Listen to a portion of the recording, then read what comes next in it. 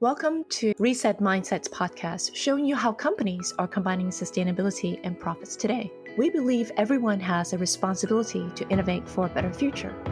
If you're looking for inspiring stories to invent a sustainable future, you've come to the right place. Subscribe to learn about new ideas and best practices when it comes to inventing a sustainable future. In this episode, we're going to interview how NotCo founder is approaching a more sustainable future by combining the power of AI to fuel the plant-based food evolution. By removing animals from food production using Giuseppe, an AI engine, who could learn infinite combinations of plants to replicate animal products. NotCo recently raised $85 million in funding and are now positioned to really scale. Hello, everyone. Welcome back to a new episode of Reset Podcast. I'm Dr. Vic Wu from Stanford University, with Now Pseudo, a recent Stanford alum. And we're speaking with Matthias, the founder and CEO of NotCo. Hi, Now. How's it going? So I'm well. Joining us today is Matthias, the founder and CEO of NotCo. Hi, Matthias. Thank you for joining us. How are you? Where are you based? Hi, Now. How are you? Great to be here. I'm based in New York right now, so talking to you from the eastern side of the US. Great. So, Matthias, tell us about yourself and your company.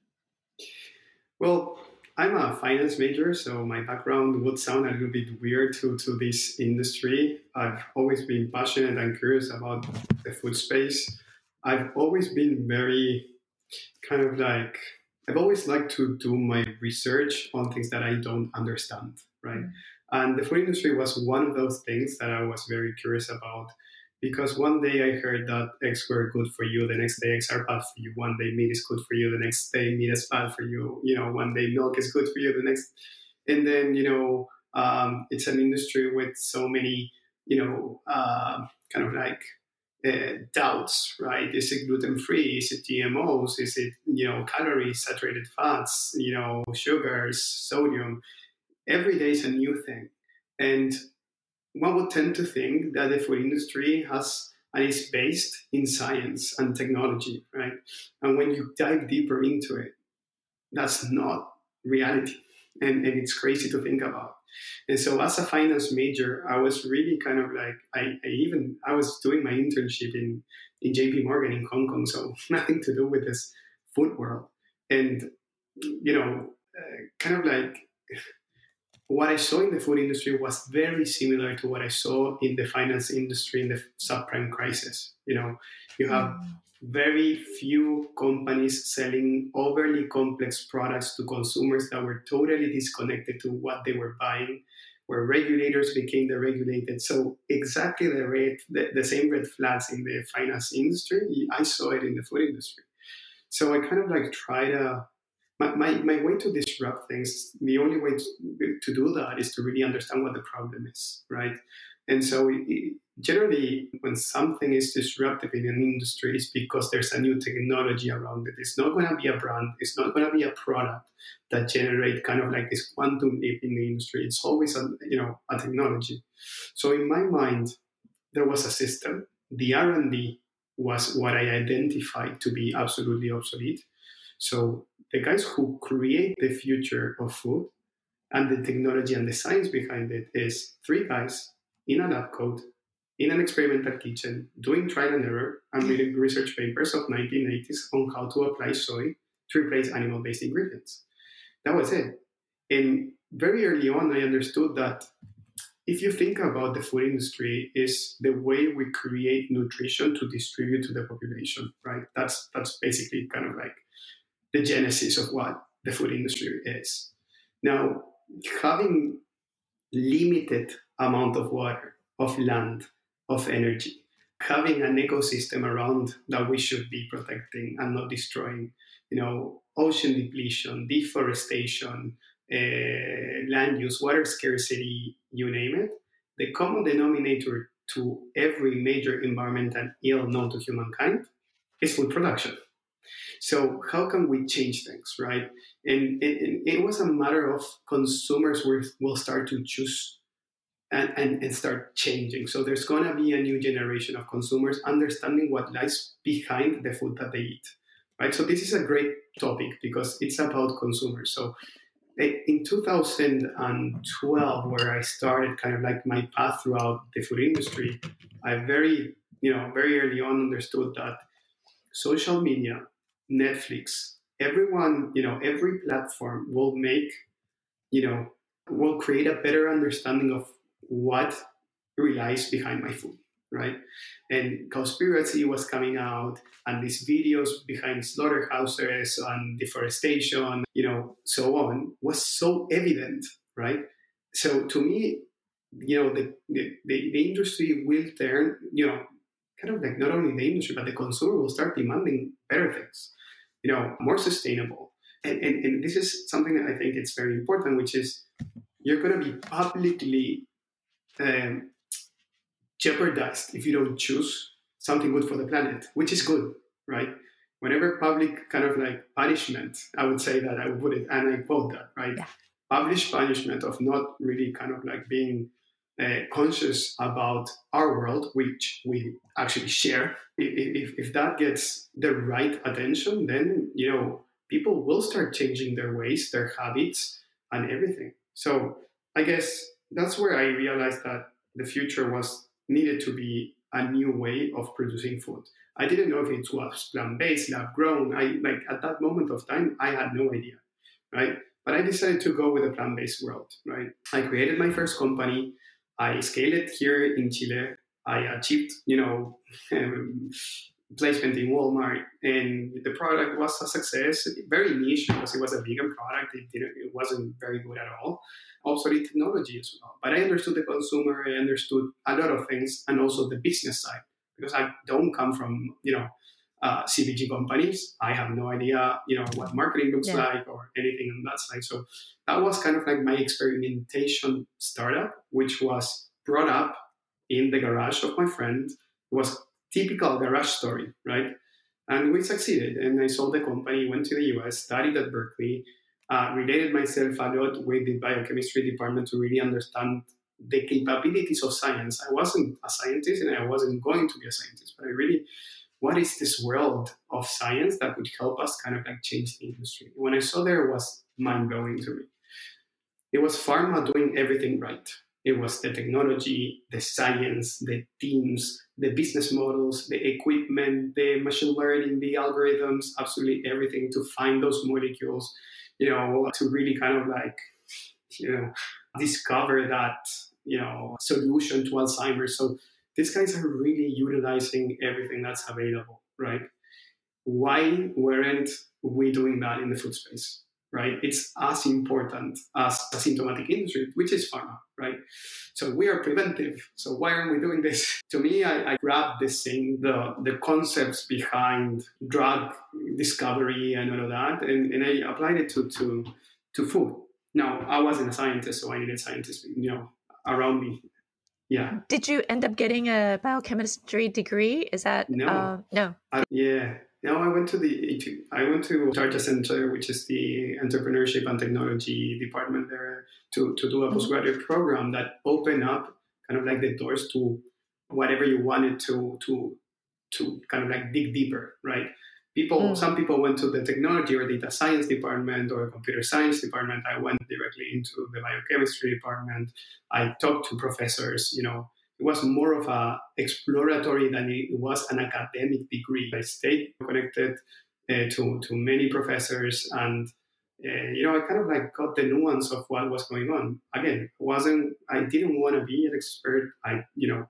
There's people already know a lot about that could really kind of like disrupt everything. There was no necessity for me to be the guy who was digging his hands in the technology or the science, because I would spend a lot of time actually studying, and I'm not, there are experts out there already with decades of experience, the role of an entrepreneur is to put all the pieces together.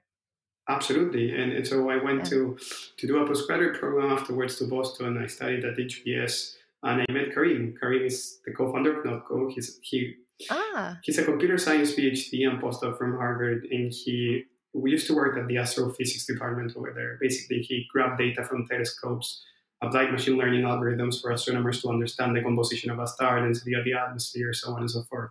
But at the end of the day, if you think about it, Karim grabbed really complex data and turned it into very valuable knowledge. One of the things that we really lacked of in the industry is that we don't understand what we eat. Literally, we cannot put into data. We cannot explain throughout data until 5 years ago what milk is, why taste that it has related to the functionalities related to, the physical chemical properties and the molecular composition. There was no reasoning behind it, right? And so in my mind, you could never replicate something if you don't understand it first, right? So first it was, let's understand the world of food. And let's understand these 400,000 species of plants in the world that we haven't even explored. I mean, we have no idea what 99% of plants can actually do. We just know only 1% or less than 1%, and we just use it and utilize it to do everything. Mm-hmm. So no one could tell me that the combination of pineapple and cabbage can create the milky taste, right? And a human being cannot do that either, right? Or at least, I mean, they could, but there would be a lot of serendipity and there would be a lot of, study behind it, and the application of that value maybe won't be as fastly used as we really need to. So Karim kind of brought this understanding of the world of food and the understanding of the world of plants. Because also it's important to say that the molecular composition of a ingredient won't tell you what the ingredient is. It's a combination and an overlap of different dimensions of data that will tell you what a product is, right? So we needed to discover what that was, right? Was it the molecular composition? No, because at the end of the day, you compare, blue cheese and a cacao bean, and they share 73 molecules of flavor, and they taste nothing alike, right? And so molecules by itself won't tell you what the product, really is, right? They will give you a nuance of, the families and all of that, and the clusterization of different, but this had to be put into a computer that would tell us a little bit and allow us to understand the underlying patterns between the molecular components in food, physical, chemical, spectral information, and the sensorial aspect of human beings when they actually put a piece of food in their mouth, right? So, the underlying patterns between the molecular components in food and the human perception of taste, smell, color, aroma, so on, right? So if we could do that, we could have the system, basically. We could do burgers out of plants, we could do milk out of plants, we could do, mayo out of plants, whatever. We took the animal out of the equation, the ability or kind of historically for thousands of years, we've been feeding plants to animals in order to generate our milk, cheese, eggs, and meat. Let's take the animal out of the equation, and everything that I mentioned at the beginning in terms of efficiency in the use of resources, but also in environmental impact, we would be solving all of the problems. And it's very directly, it's exponential. It's 90% of the use of land that we would be reducing, 90% of the use of water, 90% of the use of energy. It's just unbelievable. So, we needed to get to the product, because I'm also a very consumer-driven guy. We won't do anything if it doesn't taste right? It has to taste great, first and foremost, right? And then everything else comes. So as a company, we were never focused on the value proposition of plants. We were always focused on the value proposition of taste. So taste comes first, second has to do with experience, third with price point and availability, affordability in this case. And the fourth is channels. I mean, it has to be present in your life. It's not only a Whole Foods game or a retailer game. It's everywhere. It has to be surrounded. Every occasion of consumption, when you go with friends, when you go to the restaurant, it has to be surrounding you, because otherwise it's not normal, right? How can we make this normal? And the only way to kind of move the needle is to become mainstream. You do that with all of the combination: taste, experience, price, channels, right? And then all of the rest. If it's not added sugar, if it's non-GMO, if it's gluten-free, those are nice to have, but the must-haves is taste, experience, price, channels, right? So that's kind of What inspired you to do milk first? We didn't do milk first. Oh, No, you didn't do milk first. only in the US we launched milk first. Yeah. Ah, okay. Yeah. So tell us a little bit more about Sure. the other products and how you came to really narrow down the products that you're bringing to market. Oh, of course, fantastic. So the other co-founder of Notco is Pablo, biochemist and biotech doctorate and postdoc from UC Davis. And he's an expert in plant genome. So he had worked, in the Applied Research Center for Mars, many other, wow.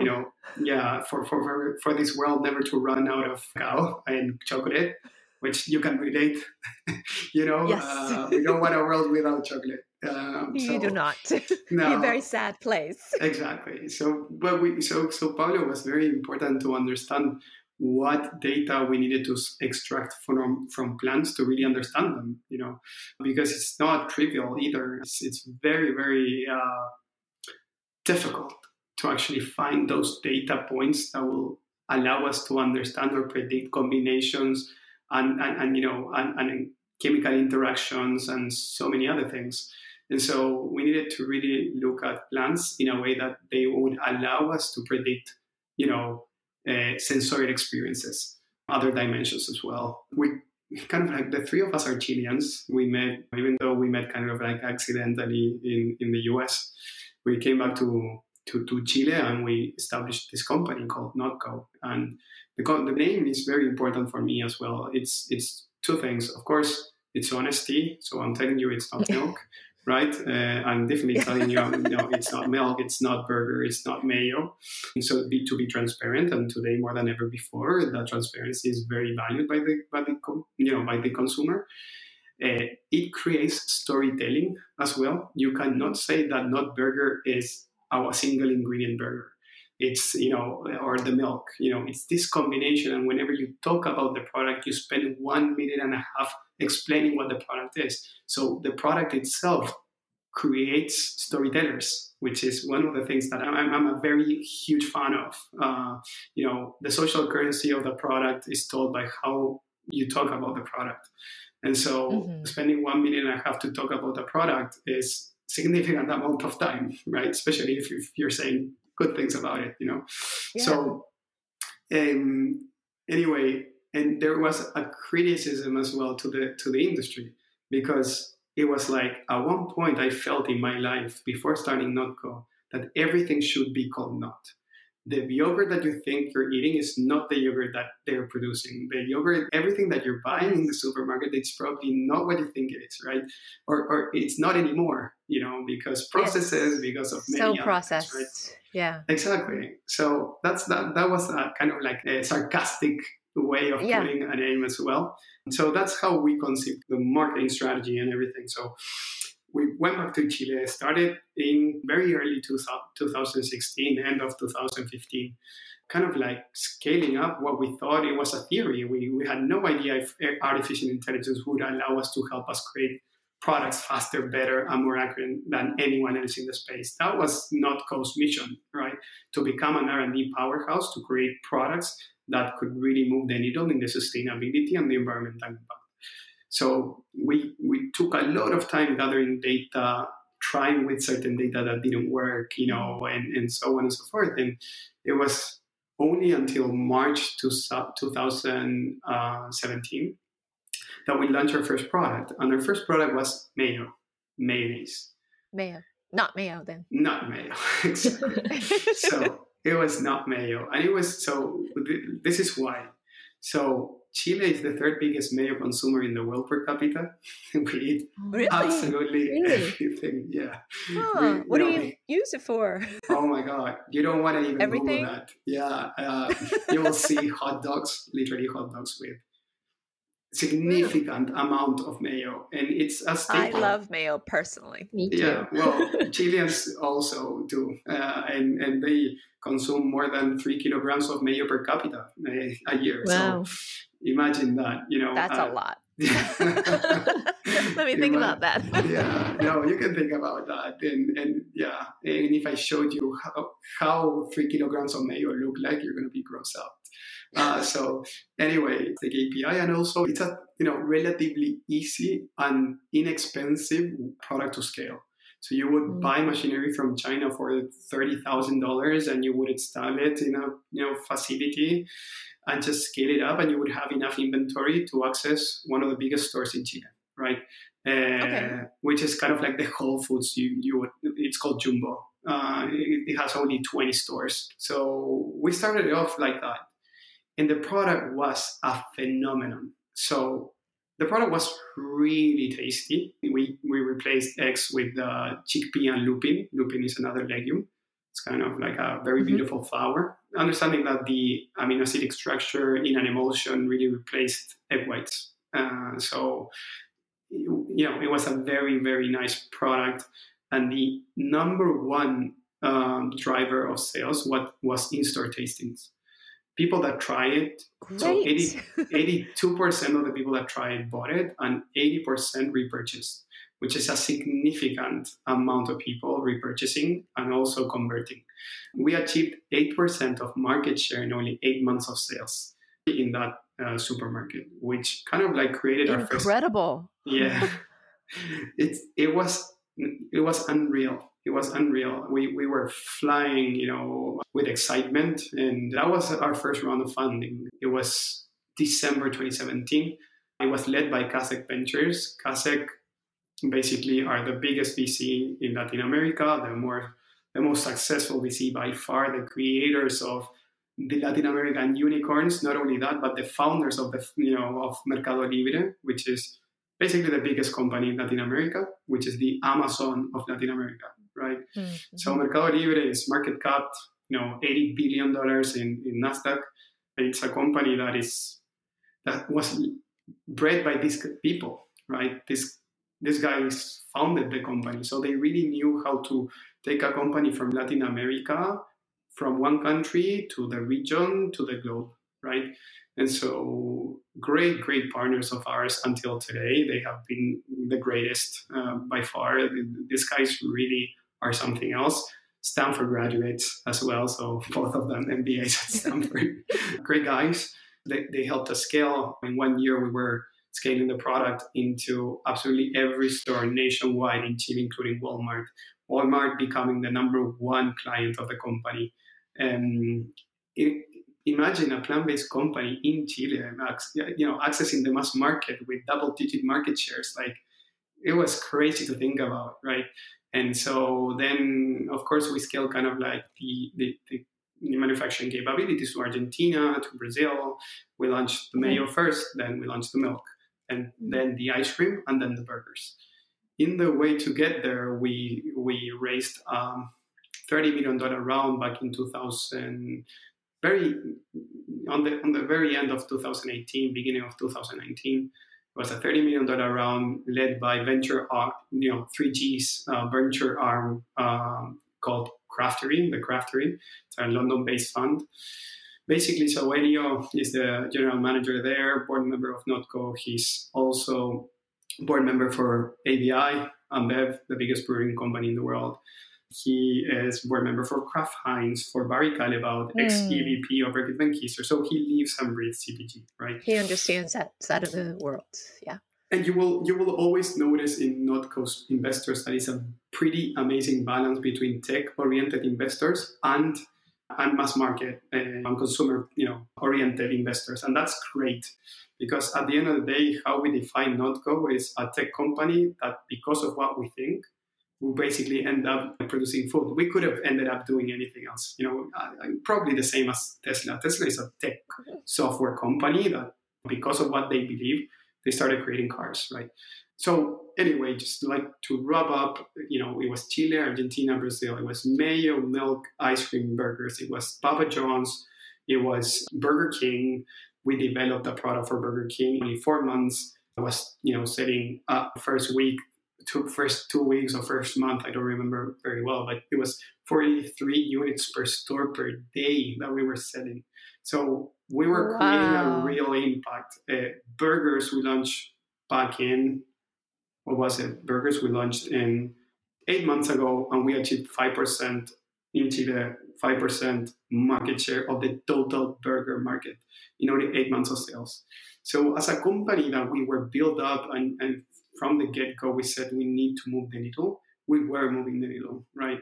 And so that's where we received this 85 These are million. incredible numbers. Right? Yeah. Yeah. So we received $85 million of funding August last year to finance also our scale up in the US, right? And it was a pretty fun story. I'll end up with the $30 million round that came in 2019 helped us scale even more, getting to new countries, getting into new geographies, kind of like improving on R&D, our technology too. Also, and this is what kind of like steals the headlines of Notco, which is the investment of Jeff Bezos in the company, right?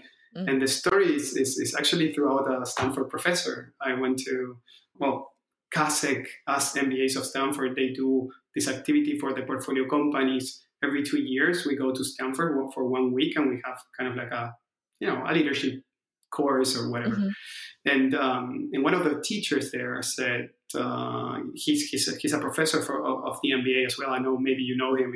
His name is Jonathan Lebov. Yes, we looked him up. I don't know him personally. But. Okay, so Jonathan just asked me, literally in his office, was like, Matthias, if you had to choose one investor in the world, who would that be? And I took 0 seconds to answer Jeff Bezos. And so he said, okay, let's see a way to actually access him. And I was like, okay, of course, And 3 minutes later, he was raving, saying, "This is your lucky day. I went to the Princeton undergrad with the general manager there, which is Melinda Levinson." I was like, no way. Yes. So he actually shoot a blurb to Melinda saying, telling a little bit about Notco and so on. And she was like, I'm interested. And 3 days later, I had a meeting with her. And 3 days later, after our call, she said like, Jeff loved, the company, the technology, the team, the brand, everything. So we're going to invest. And I was like, wow, yes, exactly. So it took only 10 days to raise a good amount of money, right? Even less than that, I think 7 days. Yeah, it was super crazy story. That's crazy. And you closed your last round. What are some of the challenges you face now? So you've raised your money and you're well positioned. You have your distribution together. No challenges now, right? No, always challenging. Every step is more challenging than the previous one. So you know how startups are. For a founder and a CEO of the company, one of the biggest challenges you face in an organization is understanding what's your role in different timings and in different, timings of the company, right? Should you be more addressed to the operation, or should you be more addressed to the strategy, or should you be more addressed to the culture, right? Keeping the culture alive. It's Notco is a museum of people. It's from secondary metabolite PhDs into data science, into marketeers, into brand managers. So it's a very kind of like complex organization to actually manage. And so, and you start bringing a lot of experienced people and come with the corporation mindset, and you have to kind of like break that in order to adapt to this very flexible environment as well. So that's a big, challenge. And the rest is the market, right? Do we have the product for the market opportunity that we're seeking? Do we need to tweak it? What's the next product of Notco? Is it worth funneling one product, to really obtain the most market share that you can, to then go to the next one? Or are we losing some opportunities? What is the trade-off of not launching the burger? What is the trade-off of not launching the ice cream? What's the timing? So timing is very, very important. Focus, on one thing, do it well, create a success case, because when you create a success case, there's nothing more replicable and inertia, momentum building than a success case. That's to me personally, right? And so that has allowed us to come from not milk in the whole and 2% version in Whole Foods to Wegmans, to Sprouts, to 185 independents, to opening up UNFI and KeHE as distributors, to nailing down QSRs and so on. So, yeah. Fabulous. Challenges everywhere. Challenges everywhere. How many people do you employ now across 300. the world?